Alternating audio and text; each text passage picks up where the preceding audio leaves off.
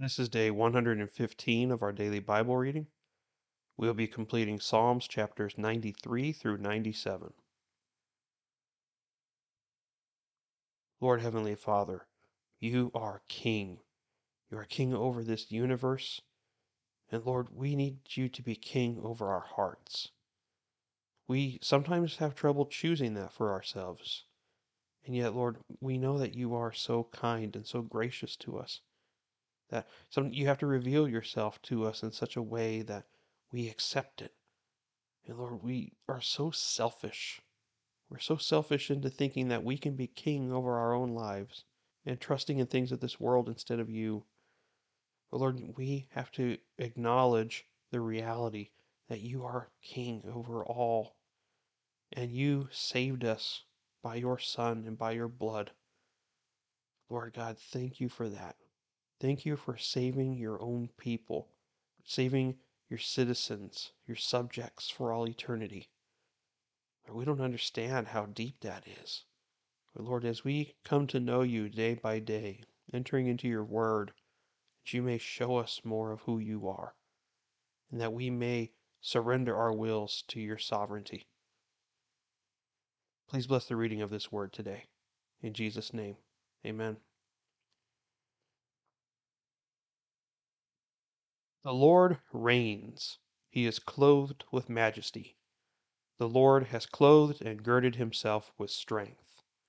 Indeed, the world is firmly established. It will not be moved. Your throne is established from of old. You are from everlasting. The floods have lifted up, O Lord. The floods have lifted up their voice. The floods lift up their pounding waves, more than the sounds of many waters, than the mighty breakers of the sea. The Lord on high is mighty. Your testimonies are fully confirmed. Holiness befits your house, O Lord, forevermore. O Lord, God of vengeance, shine forth. Rise up, O Judge of the earth. Render recompense to the proud. How long shall the wicked, O Lord, how long shall the wicked exult? They pour forth words, they speak arrogantly. All who do wickedness vaunt themselves.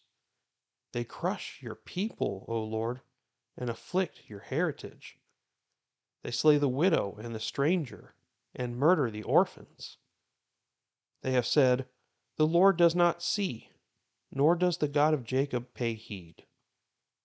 Pay heed, you senseless among the people, and when will you understand, stupid ones?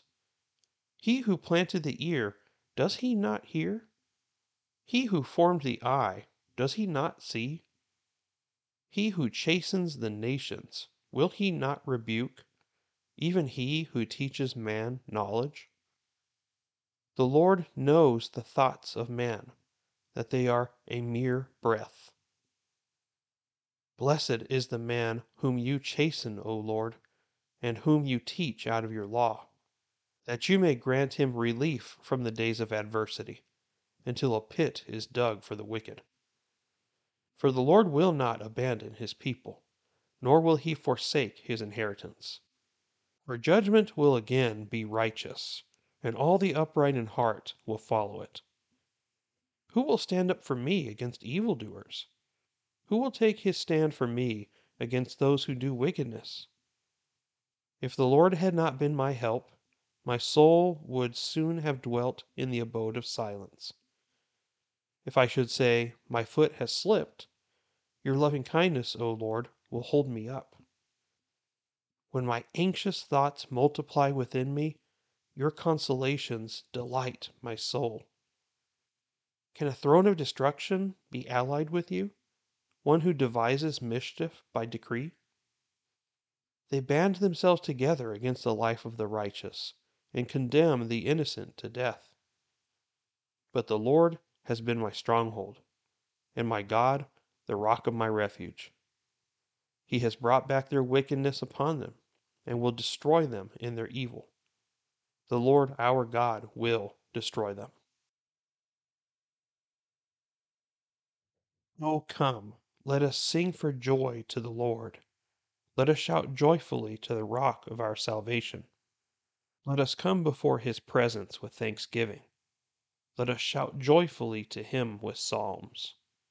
For the Lord is a great God, and a great King above all gods, in whose hand are the depths of the earth. The peaks of the mountains are his also. The sea is his, for it was he who made it, and his hands formed the dry land. Come, let us worship and bow down. Let us kneel before the Lord our Maker. For he is our God, and we are the people of his pasture and the sheep of his hand. Today, if you would hear his voice, do not harden your heart, as at Meribah, as in the day of Massah in the wilderness. When your fathers tested me, they tried me, though they had seen my work. For 40 years I loathed that generation, and said that they are a people who err in their heart, and they do not know my ways. Therefore I swore in my anger, truly they shall not enter into my rest. Sing to the Lord a new song. Sing to the Lord, all the earth. Sing to the Lord, bless his name. Proclaim good tidings of his salvation from day to day.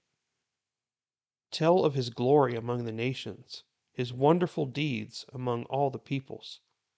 For great is the Lord, and greatly to be praised. He is to be feared above all gods. For all the gods of the peoples are idols, but the Lord made the heavens. Splendor and majesty are before him. Strength and beauty are in his sanctuary. Ascribe to the Lord, O families of the peoples. Ascribe to the Lord glory and strength. Ascribe to the Lord the glory of his name. Bring an offering and come into his courts. Worship the Lord in holy attire. Tremble before him, all the earth. Say among the nations, the Lord reigns. Indeed, the world is firmly established. It will not be moved. He will judge the peoples with equity. Let the heavens be glad, and let the earth rejoice. Let the sea roar and all that it contains. Let the field exult and all that is in it. Then all the trees of the forest will sing for joy before the Lord, for he is coming. For he is coming to judge the earth. He will judge the world in righteousness and the peoples in his faithfulness. The Lord reigns. Let the earth rejoice. Let the many islands be glad. Clouds and thick darkness surround him. Righteousness and justice are the foundation of his throne. Fire goes before him and burns up his adversaries round about. His lightnings lit up the world. The earth saw and trembled. The mountains melted like wax at the presence of the Lord, at the presence of the Lord of the whole earth. The heavens declare his righteousness, and all the peoples have seen his glory. Let all those be ashamed who serve graven images, who boast themselves of idols. Worship him, all you gods. Zion heard this and was glad, and the daughters of Judah have rejoiced because of your judgments, O Lord. For you are the Lord, most high over all the earth. You are exalted far above all gods. Hate evil, you who love the Lord, who preserves the souls of his godly ones. He delivers them from the hand of the wicked. Light is sown like seed for the righteous, and gladness for the upright in heart. Be glad in the Lord, you righteous ones, and give thanks to his holy name.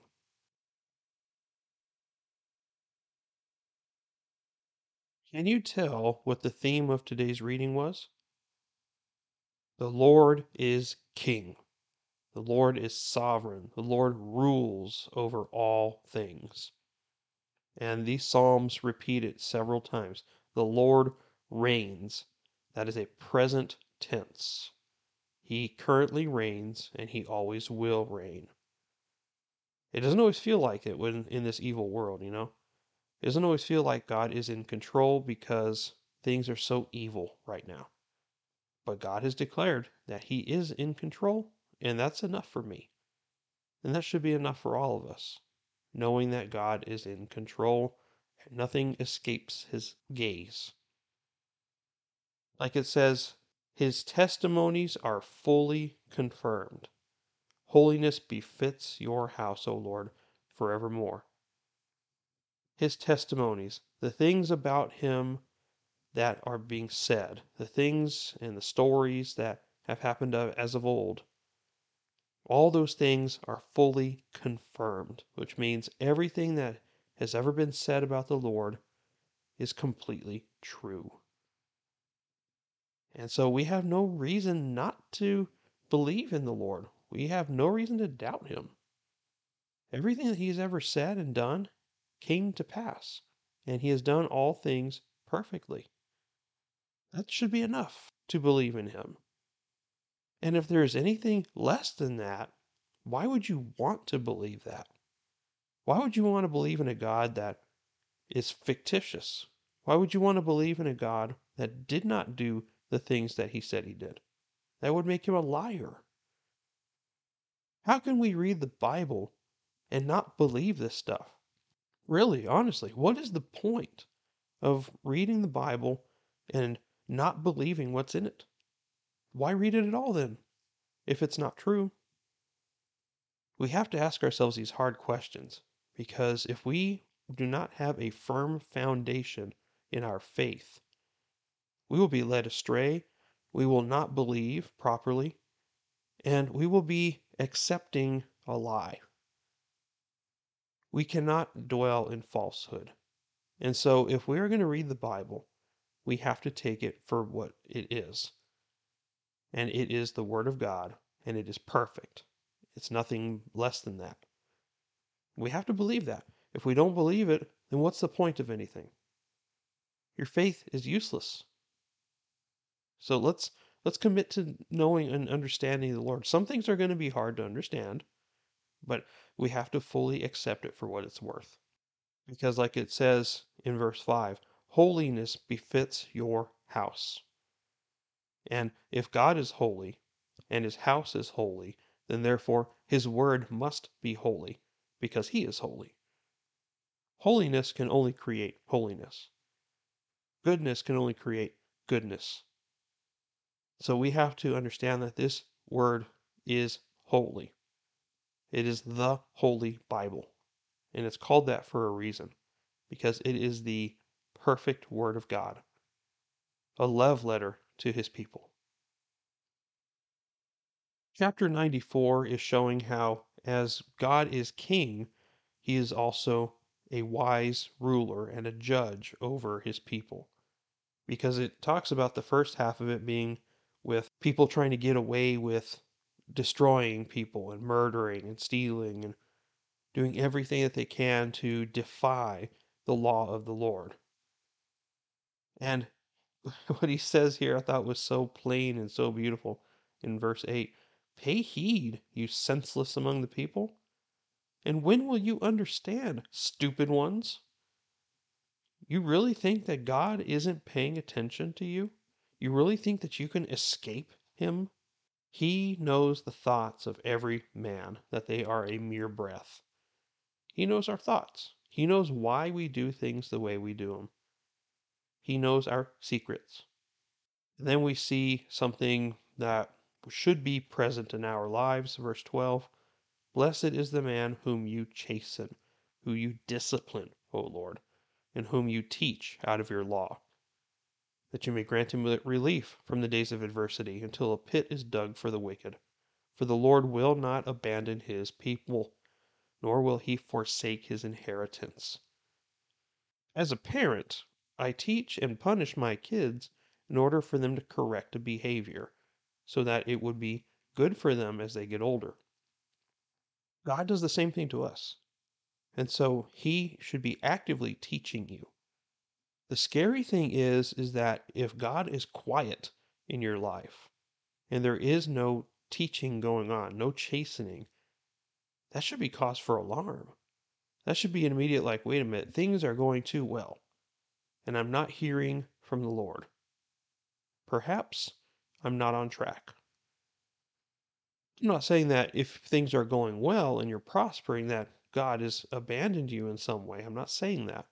But the act of sanctification, the act of being closer and closer, being made to the image of Christ, is a continual thing that we will see in our lives.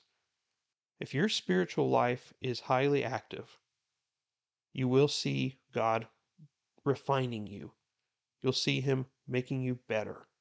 And sometimes that will be through hardship. Sometimes it'll be through difficulties.